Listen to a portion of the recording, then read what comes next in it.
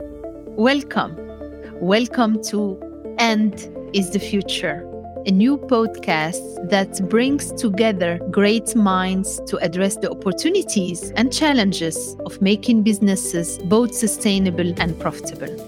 I am Ilham Kadri, the CEO of Solvay, and I'm delighted to be your host. I really believe in the power of the end. For me, sustainability means profitability.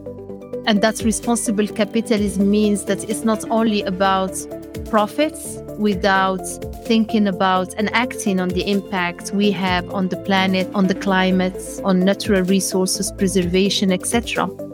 We must be profitable and sustainable, science-driven and human, caring and daring. It's a quality time just to pause and engage with renowned people, with people we admire, with scientific people, with business people, with NGOs, leaders, and to listen to them, their view of the world and how we can do a better job to be at the service of humanity and its progress in protecting our planet, in reaching carbon neutrality, sustainability goals, protecting our biodiversity, and also transforming our value chain.